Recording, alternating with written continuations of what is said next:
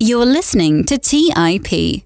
The challenge in that particular business was no longer there. It wasn't exciting. And also, this was right before Uber started getting into my space. And I recognized that I needed a significant technological injection into the company, along with multiple more employees. I mentioned I only had 5 employees. On today's episode, I'm joined by MJ DeMarco. MJ is an entrepreneur and international best-selling author of The Millionaire, Fastlane, Unscripted, and The Great Rat Race Escape. He's also the founder of the Fastlane Forum, which is a worldwide forum for entrepreneurs with over 70,000 users and nearly 1 million contributions. During this conversation, we uncover why MJ chose entrepreneurship as his path to building wealth, his journey in building his own successful business, how he knew it was time to sell what he had built, why following your passion is bad advice when starting a business, what MJ's definition of wealth is, ways in which entrepreneurs can validate their business ideas, and much more. With that, I hope you enjoy today's episode with the one and only MJ DeMarco. You're listening to Millennial Investing by the Investors Podcast Network, where your hosts, Robert Leonard and Clay Fink, interview successful entrepreneurs, business leaders, and investors to help educate and inspire the millennial generation.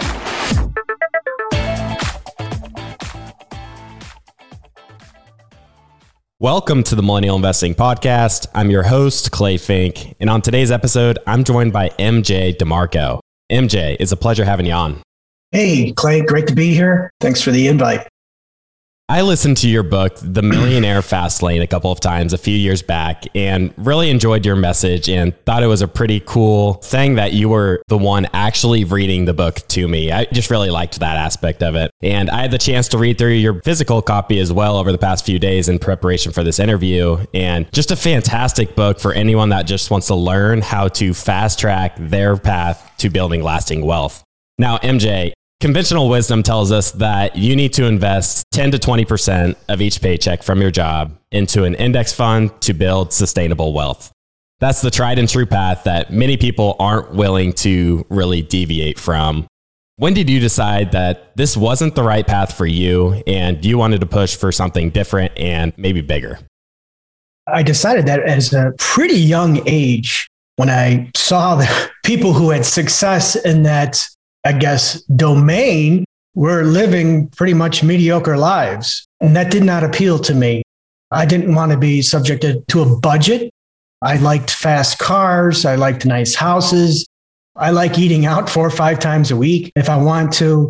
And so that is not my definition of wealth, is constraining yourself to a particular existence so you can call yourself wealthy, but you really can't do anything, or you can't have a good experience with life, whether it's travel or living in the house you want or living how you want to live. So for me, I was never happy with that plan, although I did, accept that it is a viable plan if you want to invest 30, 40, 50 years into it with a job and whatnot, and pretty much relinquish control over your financial plan to the stock market, which I do not like doing. A big show back in my era. I grew up in the late 80s, early 90s. Big show back then was The Lifestyles of the Rich and Famous. I'm not sure if you've seen that show. It is quite old. I'm kind of aging myself here. But it featured celebrities and athletes, and it just showed these lavish luxury lifestyles. And I looked at that and I said, I want that for my life. And I knew this saves 10% of your paycheck, put it in index funds. I knew that was not a path to that because none of the people they featured, that's how they got their wealth. Of course, they were mostly athletes and celebrities, but I did notice a lot of them were entrepreneurs.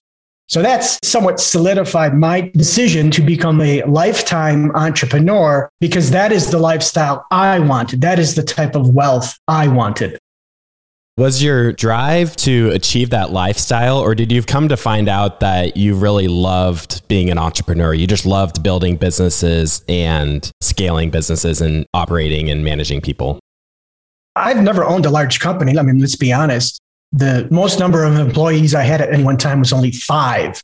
Small businesses here we're talking about, not these large corporations and, investors with Series A funding and all that other stuff.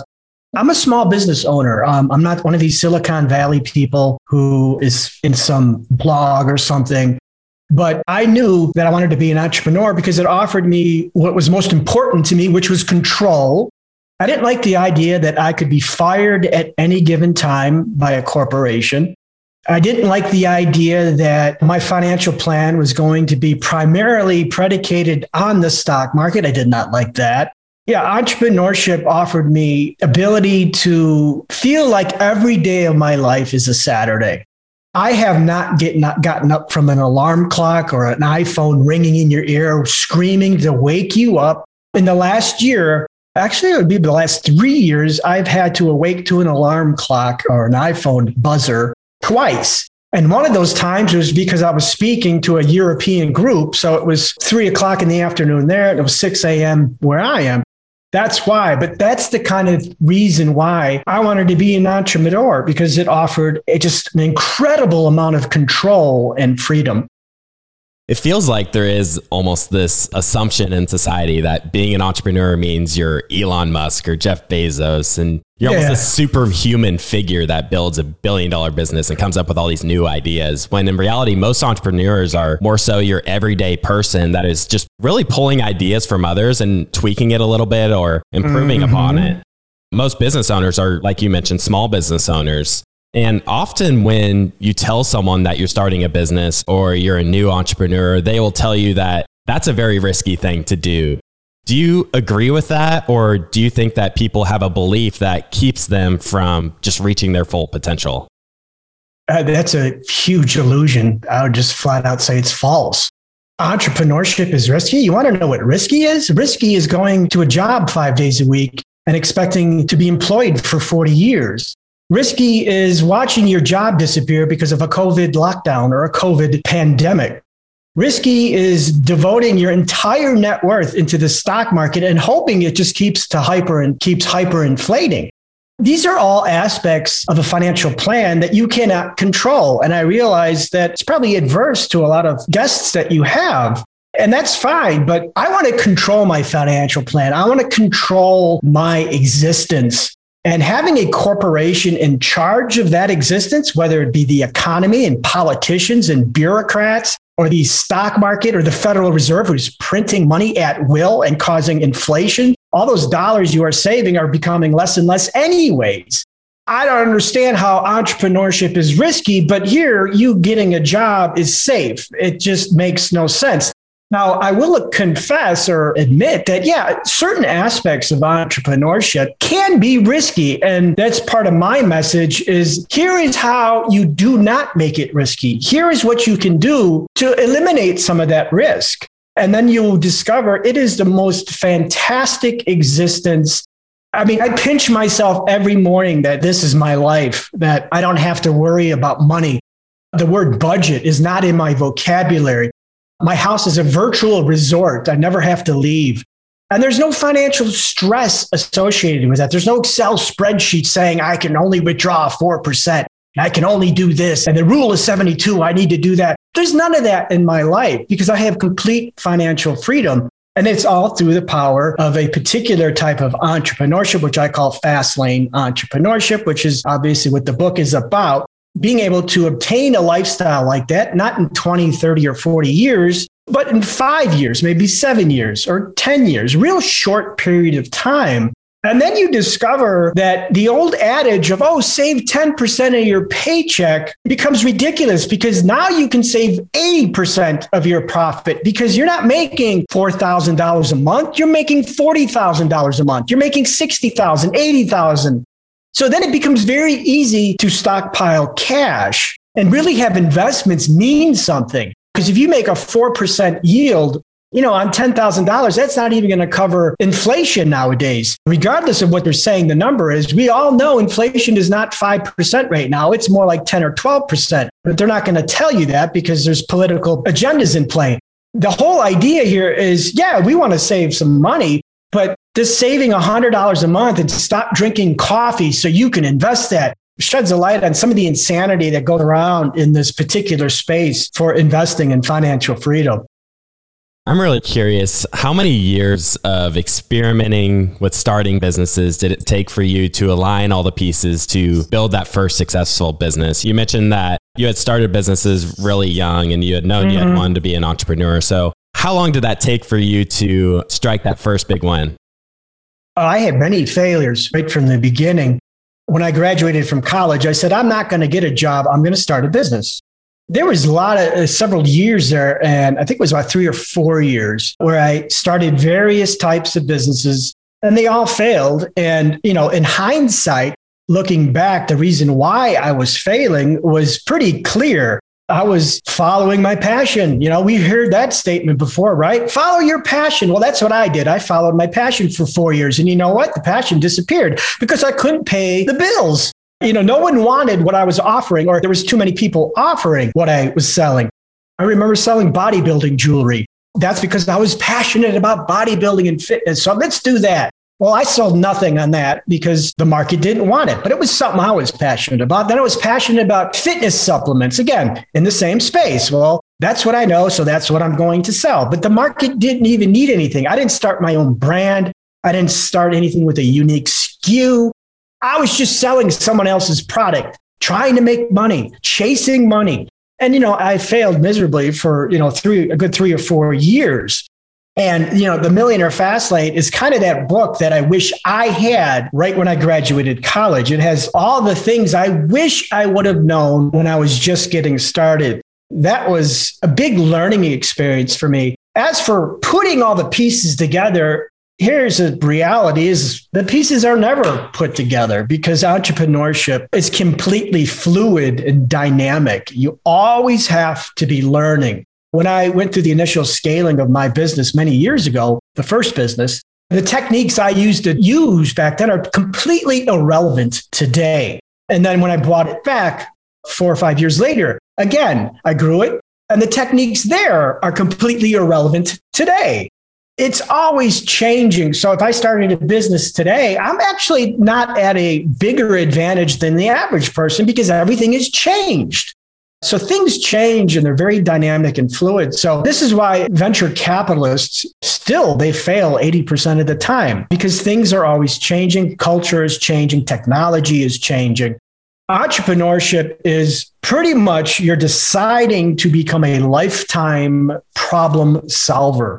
So that's an expectation that if anyone in your audience says, I want to become an entrepreneur. I like what you're saying. Well, then you're deciding to have your career as a lifetime problem solver, or as I call a scientist, because that process never changes. You're always having to learn new things.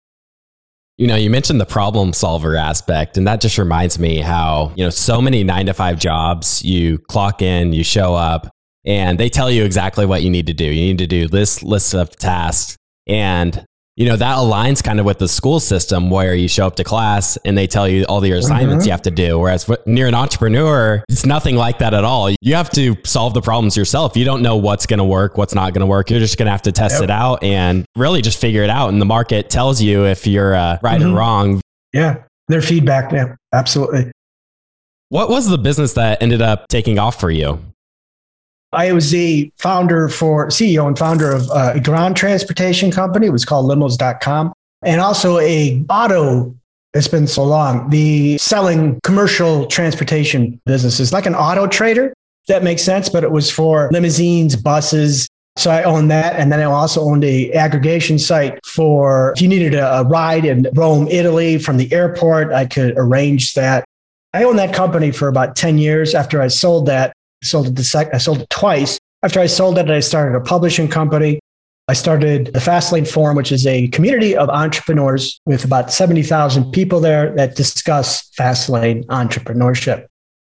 Let's take a quick break and hear from today's sponsors. Hey guys, about 1.5 years ago, my wife and I got married, and one of the most stressful parts of our relationship has been trying to join our finances together. We all know that money issues are a leading cause of divorce, but Monarch, the top-rated personal finance app, has built-in collaboration features so that you can invite your partner at no extra cost. Together, you can see all your finances, collaborate on your budget, and get insights on your cash flow and recurring transactions. It's the easiest way to manage your household finances. Unlike other personal finance apps that we tried, Monarch's simple, intuitive design makes it so easy to set up customize, and use. Monarch is obsessed with constantly improving the product, and they release updates every 2 weeks and allow customers to submit suggestions, vote on requested features, and view the product roadmap. Most importantly, they never sell your data to third parties or show you ads. After trying out Monarch for myself, my wife and I understand why it's the top-rated personal finance app. And right now, listeners on this show will get an extended 30-day free trial when you go to monarchmoney.com/MI. That's monarchmoney.com/MI for your extended 30-day free trial. Go to monarchmoney.com/MI for an extended 30-day free trial. Do you guys ever feel overwhelmed with all that's going on in the markets and feel like you just can't keep up with the day-to-day news headlines? Today's show sponsor, Yahoo Finance, is my go-to solution to keeping up with today's top news and stay informed with what is happening globally. With Yahoo Finance, I'm able to see the biggest trends and biggest movers in the stock market, what is happening with interest rates, major geopolitical events, and much more. If it wasn't for Yahoo Finance, I would have no idea that Tesla is laying off 10% of their staff, or why iPhone shipments are down 9% year over year. Yahoo Finance also has a number of other cool features, including a tool that lets you link in all of your investment accounts, analyst ratings and independent research, as well as the ability to create customized charts. Yahoo Finance is one of my favorite tools I use in my investing toolkit, and it's what I use each morning to kick off my day and stay in the loop with what's happening in the markets. Join more than 90 million monthly users today and get comprehensive financial news and analysis at yahoofinance.com. The #1 financial destination, yahoofinance.com. Today's show is sponsored by public.com. That's where you can earn 5.1% APY with a high-yield cash account. While we can't say for certain it's the highest interest rate out there, we can say this.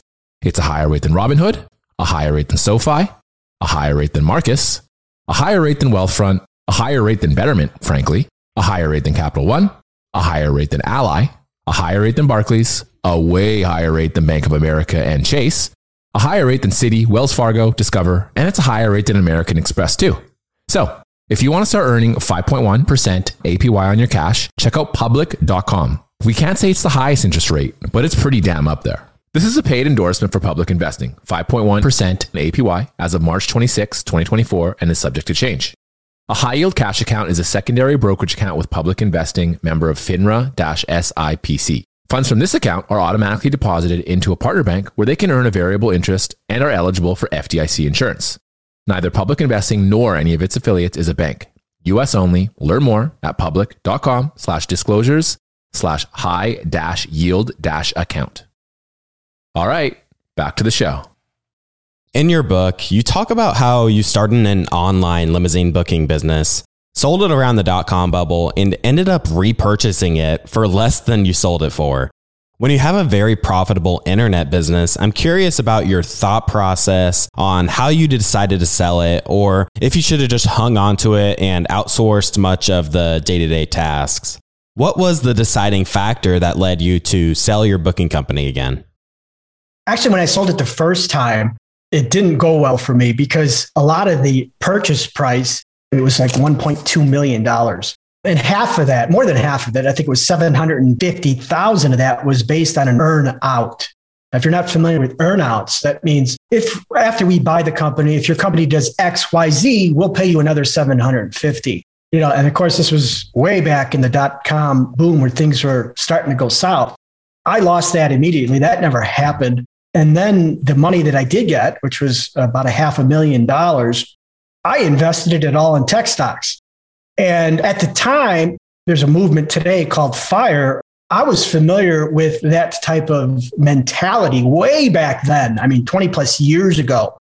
And I said, I'm going to do that. I never have to work another day in my life. And it kind of lit me up and made me realize this is why you don't want the stock market being your major wealth conduit, because eventually I lost a good 60% of that money. And then there was taxes on top of it. So by the time it was all said and done, I had virtually nothing left. That's certainly something that couldn't support me for the next 40 or 50 years. And the thing is, people say, well, you shouldn't have sold. Well, you need to sell if you have to support your life. You have to pay the rent. You have to pay the car bills. You have to pay the health insurance. So at some point you have to sell or something to get that money in order to keep yourself afloat. But the reason why the second time around, which I sold, was because I realized at that point, because it was a much higher valuation, that I truly could never work another day in my life. And based on without having the stock market as a major contributor to that. So the reason why that becomes a decision is because the day-to-day operations of it was no longer challenging. I suggest that people move around into different things that challenge them. The challenge in that particular business was no longer there. It wasn't exciting. And also, this was right before Uber started getting into my space. And I recognized that I needed a significant technological injection into the company, along with multiple more employees. I mentioned I only had 5 employees. Well, I really didn't want 10 employees. And I really didn't want to go down that avenue because that just doesn't appeal to me. I did sell the company to another company out in San Francisco who wanted to, I guess, compete with Uber, which they did not. They did not do that very well. But I think if you're going to be an entrepreneur, you have to align that with your personal goals and how you want to live. So for me, it's always been, do I want to do this another 5, 7, 10 years? And the answer was no. And actually, I wanted to write because I've always wrote my entire life. When I was a little boy, I was always writing stories. So I wanted to become a writer, and I knew that money was no longer an issue for me. So I could do that without having financial encumbrances or financial worries. Because, writing as a career is kind of a starving artist type of career. It's not something I would recommend for someone who wants to get wealthy. So that allowed me, having that financial wherewithal allowed me to pursue that, I guess you could say, passion of mine, and not worry about not having that passion pay money. That's kind of a difference there when I frame passion, is having a passion and trying to make money off of it, and having a passion and just pursuing it because you can. Yeah, I really like that. I think that following your passion when it comes to building a business is probably taking yourself towards the industries that are the most crowded and saturated. It's going to be the most competitive. You'll oftentimes hear that the best businesses to start are those that are not sexy and the ones that most people just do not want to deal with at all. And just to reflect on what you just said, the passionate industries are terribly crowded, which means one thing: you have to be excellent. You have to be like the NBA player of that industry. If you follow something that is an unpassionate industry or an unsexy industry, then you just have to execute fairly or well. You don't have to be the NBA player of that industry. You just have to do well.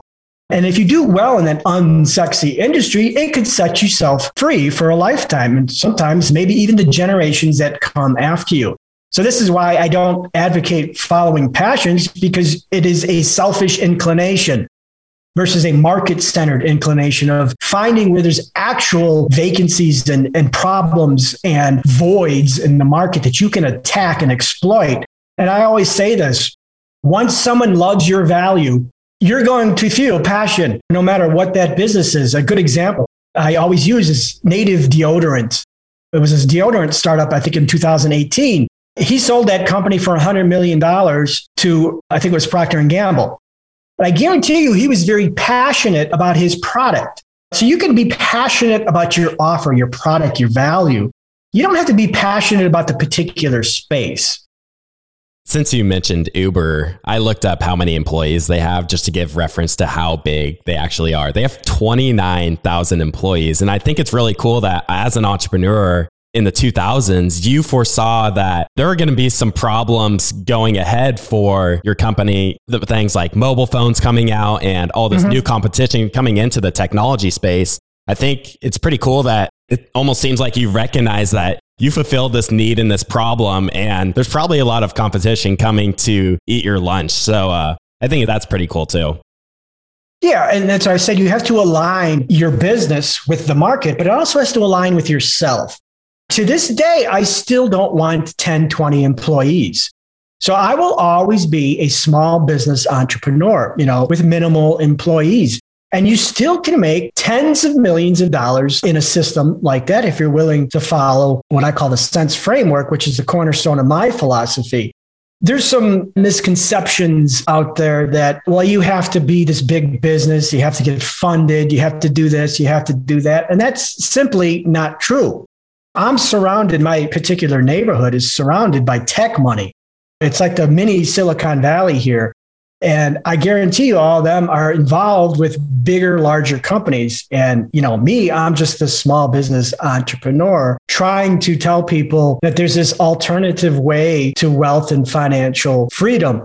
And again, you have to align that with your personal self. For me, freedom is the most important thing I value, is my freedom. So getting up at 6 a.m. and managing 50 employees, I don't see that contributing to my freedom. So that's a state I avoid. If I ever built another company that's not related to my current business and it needed dozens and dozens of employees, I again would seek to sell and find somebody who wanted to take it to the next level. Recently, we had an episode that covered the idea of what is money. And I really enjoyed diving into that subject with Jim Kreider. That is episode 164 for anyone that's interested in checking out that Millennial Investing episode 164. When I was reading your book, you talked a lot about the definition of wealth, and you just alluded to this a little bit. Like the definition of money, I think many people have different definitions of wealth, some of which might not be very constructive. I'd like to ask you to share with our audience what your definition of wealth looks like. Sure, we can talk an hour on this topic. For me, in the book, The Millionaire Fastlane, I define wealth as family, freedom, and fitness. Obviously, having a connection with your community, your family, or your relationships, that's very important. And fitness, you need health. Without health, there is really no wealth because health is wealth. So that's kind of common sense type stuff. But the ultimate one is freedom. And that's the focus on my philosophy is freedom. That, if you don't have freedom, life is terribly miserable. And there's actually been research done on this, that the happiest people, not just here in America, in the world, have a certain level of autonomy. And autonomy is being able to get up when you want to get up, being able to do what you want, being able to travel when you want, being able to make the decisions you want. I have this idea and I want to pursue it. Well, you can pursue it, or do you have to send it to a boss who sends it to another boss who sends it to another boss? So for me, wealth is really about freedom. And within that, there is financial freedom. And this is where culture is starting to blur the lines. Particular movements now say financial freedom is sitting at home doing nothing, buying nothing. You can't eat out. You can't buy your car. You can't travel. You have to stay in rundown Airbnbs because you have financial freedom. No, that's not financial freedom. When you're thinking about money every single day and what you cannot do or what you cannot buy or what you cannot experience, that is not financial freedom. No matter how many people want to say otherwise, it is not financial freedom. So they're blurring the lines here with time freedom. Time freedom, yes, that's also very important. Wealth to me is both time freedom, being able to do what you want, when you want, wherever you want, and financial freedom. I'm talking about being able to extract the word budget out of your life. My philosophy on wealth is time freedom and financial freedom, and having the ability to have that lifestyle while you are young.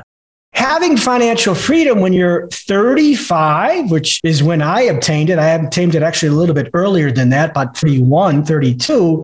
But having it when you're in your 30s is a lot different than financial freedom in 65 or 70, because time depreciates. Your youth depreciates. And I'll give you a good example of this. I just moved to Utah, and it is one of the skiing capitals of the world, Park City.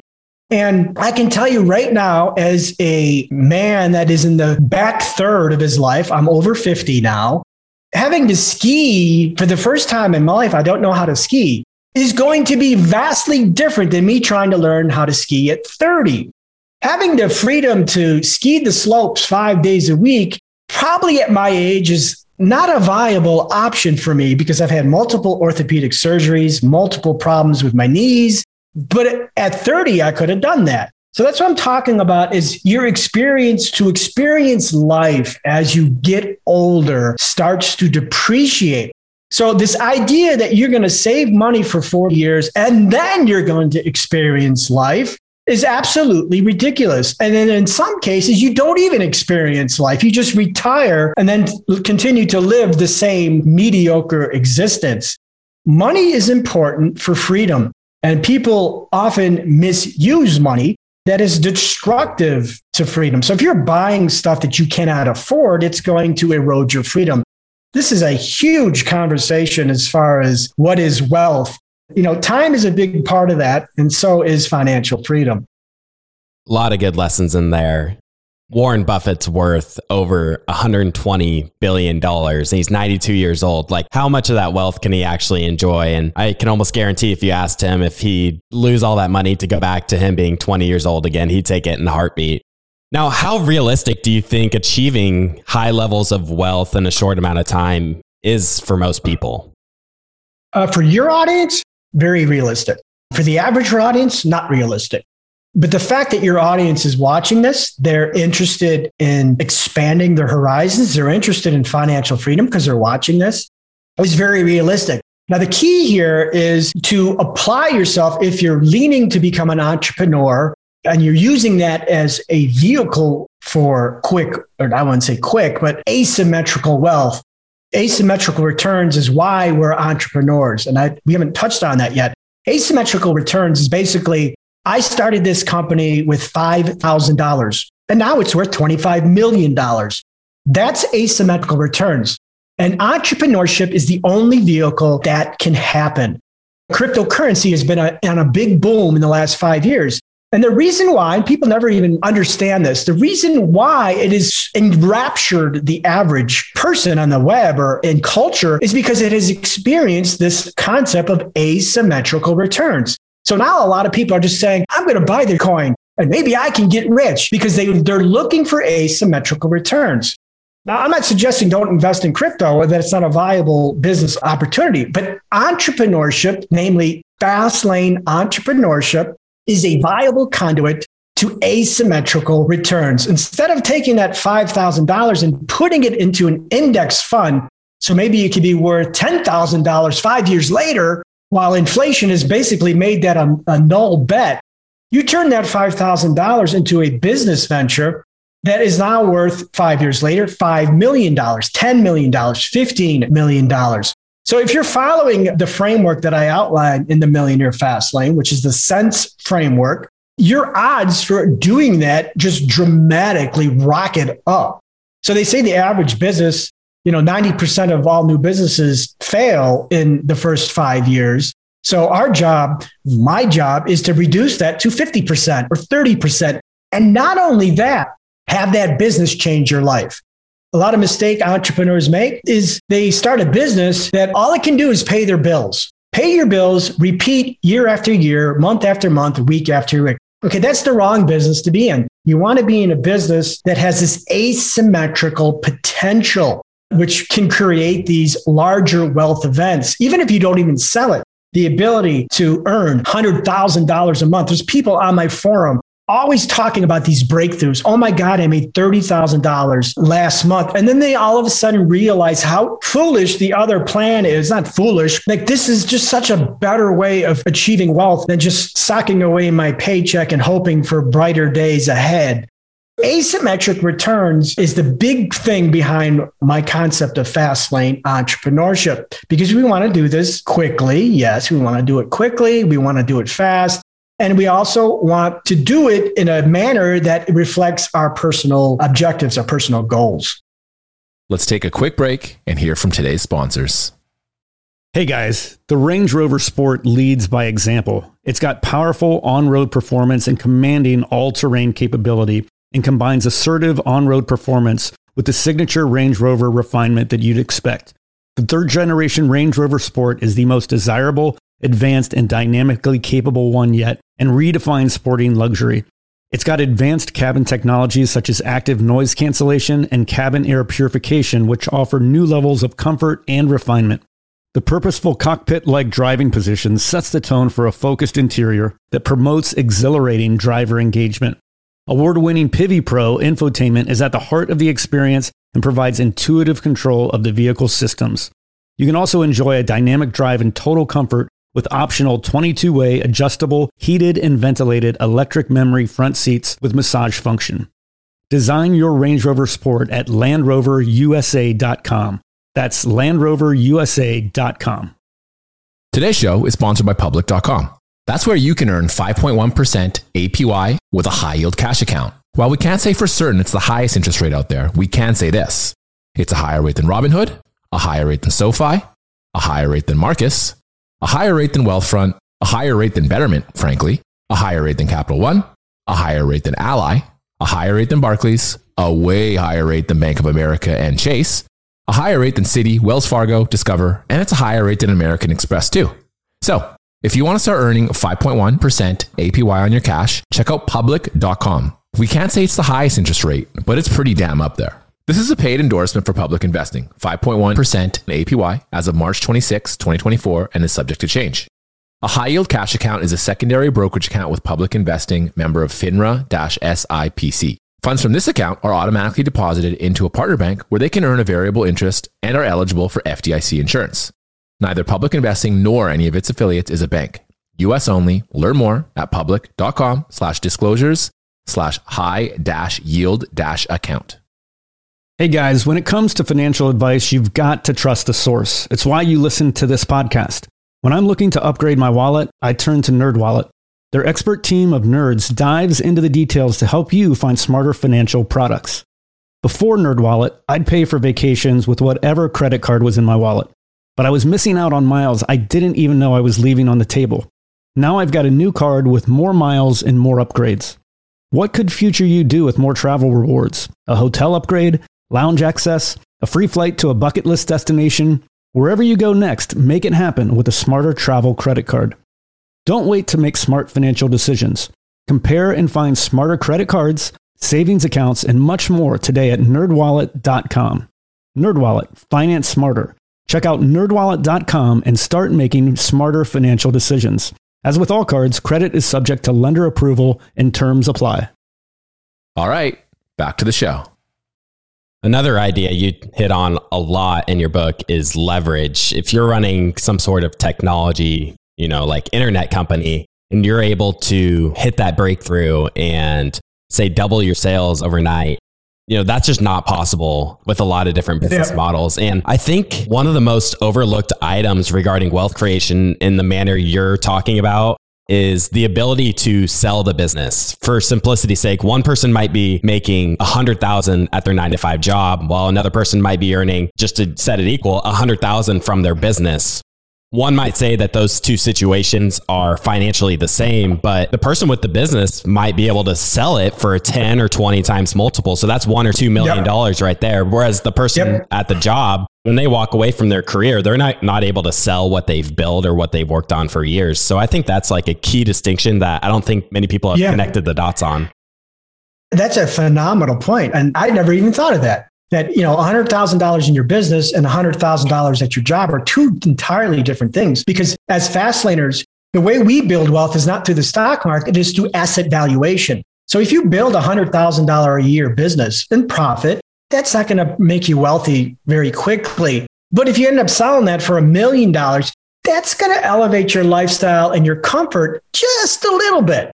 So wealthy math is through unit profit in a business that allows unit profit to be scalable. A lot of people misconstrue that for an internet business. It doesn't have to be an internet business at all.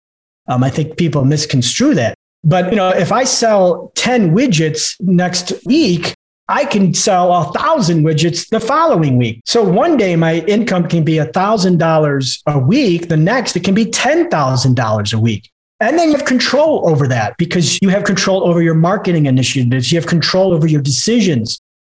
You run a forum where business owners have a chance to ask questions from others and learn from each other. One of the most significant hurdles of starting a business, I think, is, I don't have any great ideas that nobody else has come up with. And after writing the book and running the forum, I'm curious if there are any interesting businesses or business ideas that you've come across that could be implemented about anywhere. I sometimes can't sleep at night because there's so many opportunities out there. And new business owners, new entrepreneurs, they fall into this trap of thinking they need to reinvent the wheel. They need to be the next Elon Musk. They need to invent something that's never been done before on planet Earth. And that's a big misconception. You can start a business with something that I call value skew. Value skew is anything that you do better than the competition.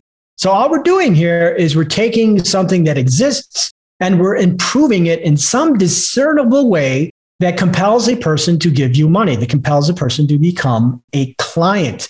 So value skew is how you start a business. So if you take any particular industry, deodorant, razors, and you skew value, meaning your process is slightly better than the alternative, you will have money flowing into your life. So skew a few variables and you have yourself a business. So if you're not familiar with value skew, that is anything that compels you to buy a product. Think about the last time you bought something. There was a particular reason. I'm talking about you bought something from a new company.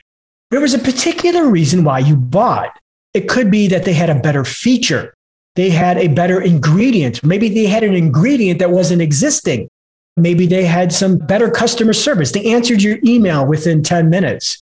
So value skew is that anything that you do better than the opposition or the competition that might compel somebody to buy. A good example is just the basic simplicity of this is a bag of tortilla chips. I recently bought a bag of tortilla chips, and there was a reason why I bought it. It wasn't the cheapest. It was actually the most expensive bag, but I bought it because I liked the ingredients. There was only 4 ingredients. It has non-GMO corn. That was another value skew. I looked into their little plexiglass. You can see inside and see the chips. They were white corn, and they looked like they were big chips. So these are all the things that were going through my mind that made me buy that bag of tortilla chips. That is value skew. Now, tortilla chips is a saturated business. You don't have to be looking at businesses and saying, oh my God, everyone is doing it there. So what? Do it better. Skew some variables in that particular space and you have yourself a business. Now, we talked about Uber. Uber is $1 billion company because in my particular space, they didn't disrupt 1 or 2 variables. They skewed 10, 12, 14 variables, which is why they blew up. They were doing things better than the taxi industry on multiple angles, from pricing to convenience to, being able to get a car within 10 minutes. There were so many variables there that they were skewing that company blew up. Yeah. And reading your book, I was thinking a lot about how much better does a business need to be successful? And on the one hand, I think about, if you're operating in a massive market and you provide your own niche or your own variation or improvement, then you only need a small slice to be able to make a living. But when it comes to companies like Uber and Tesla and Amazon, these are companies that, had an exponential improvement on the current industry. And that's why they were able to just take overall market share. So I think it's important to be like, okay, what is your value proposition and what's your goal with your business? Yeah, and the unique selling proposition, that is the primary value skew. But most sales come from secondary value skew or secondary items that compel someone. It could be as simple as, and this again, we were looking for a new veterinarian. And one company, their website, didn't have pictures of any of the staff, didn't have pictures of the vet, and you just didn't get a feel for that particular veterinarian. The other company we went with had pictures. It showed the staff, it just was designed. That's a value skew. We went with that company, not because they were cheapest, but because they presented something that reflected on this particular buyer. Now, other buyers may look at that and go, nah, I want the cheapest, or I want this, or I want Y, I want convenience. All these factors come into play when people are buying something, when people are giving you money. There's reasons why they give you money, and value skew is the anchor behind that. Starting a business is 2, 3, or 4 of these variables that you do better than the competition. And sometimes, you mentioned, what would you do?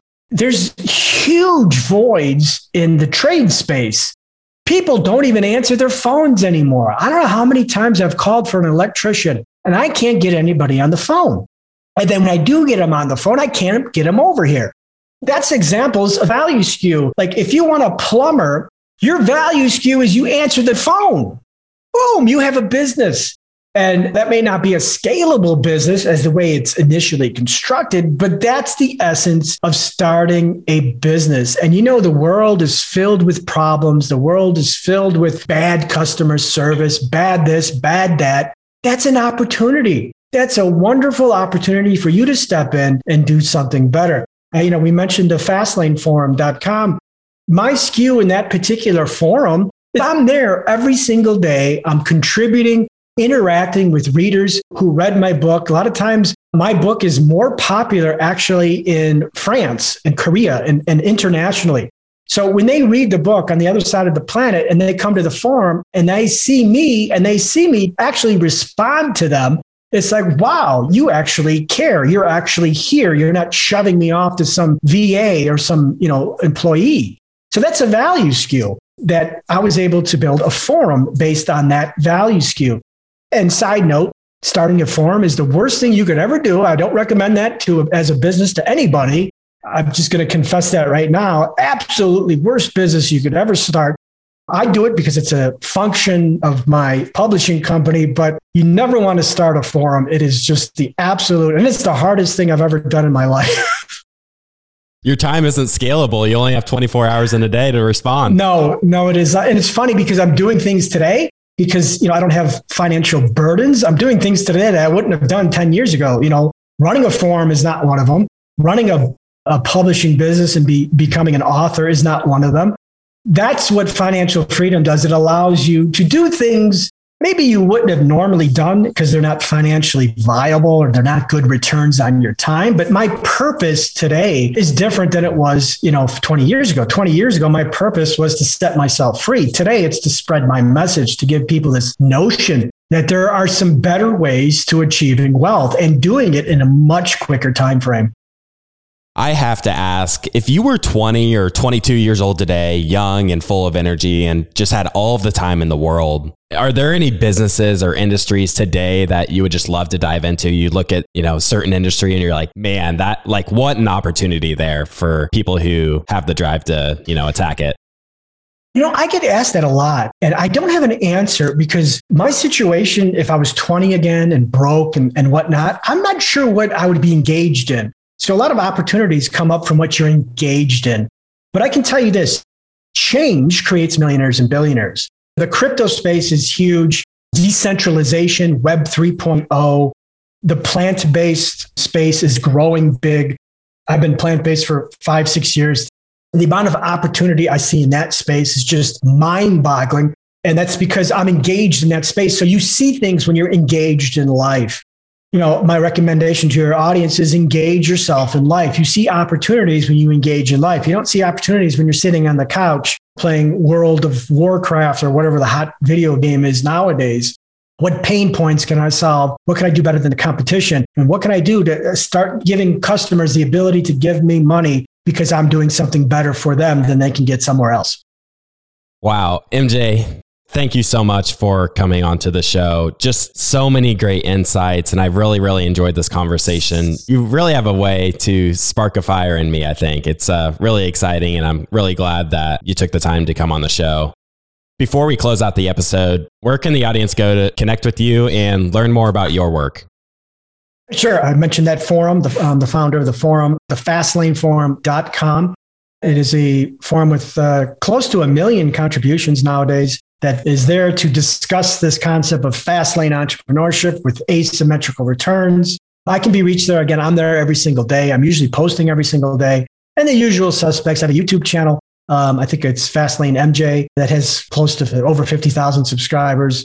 The best place is to see me at the forum.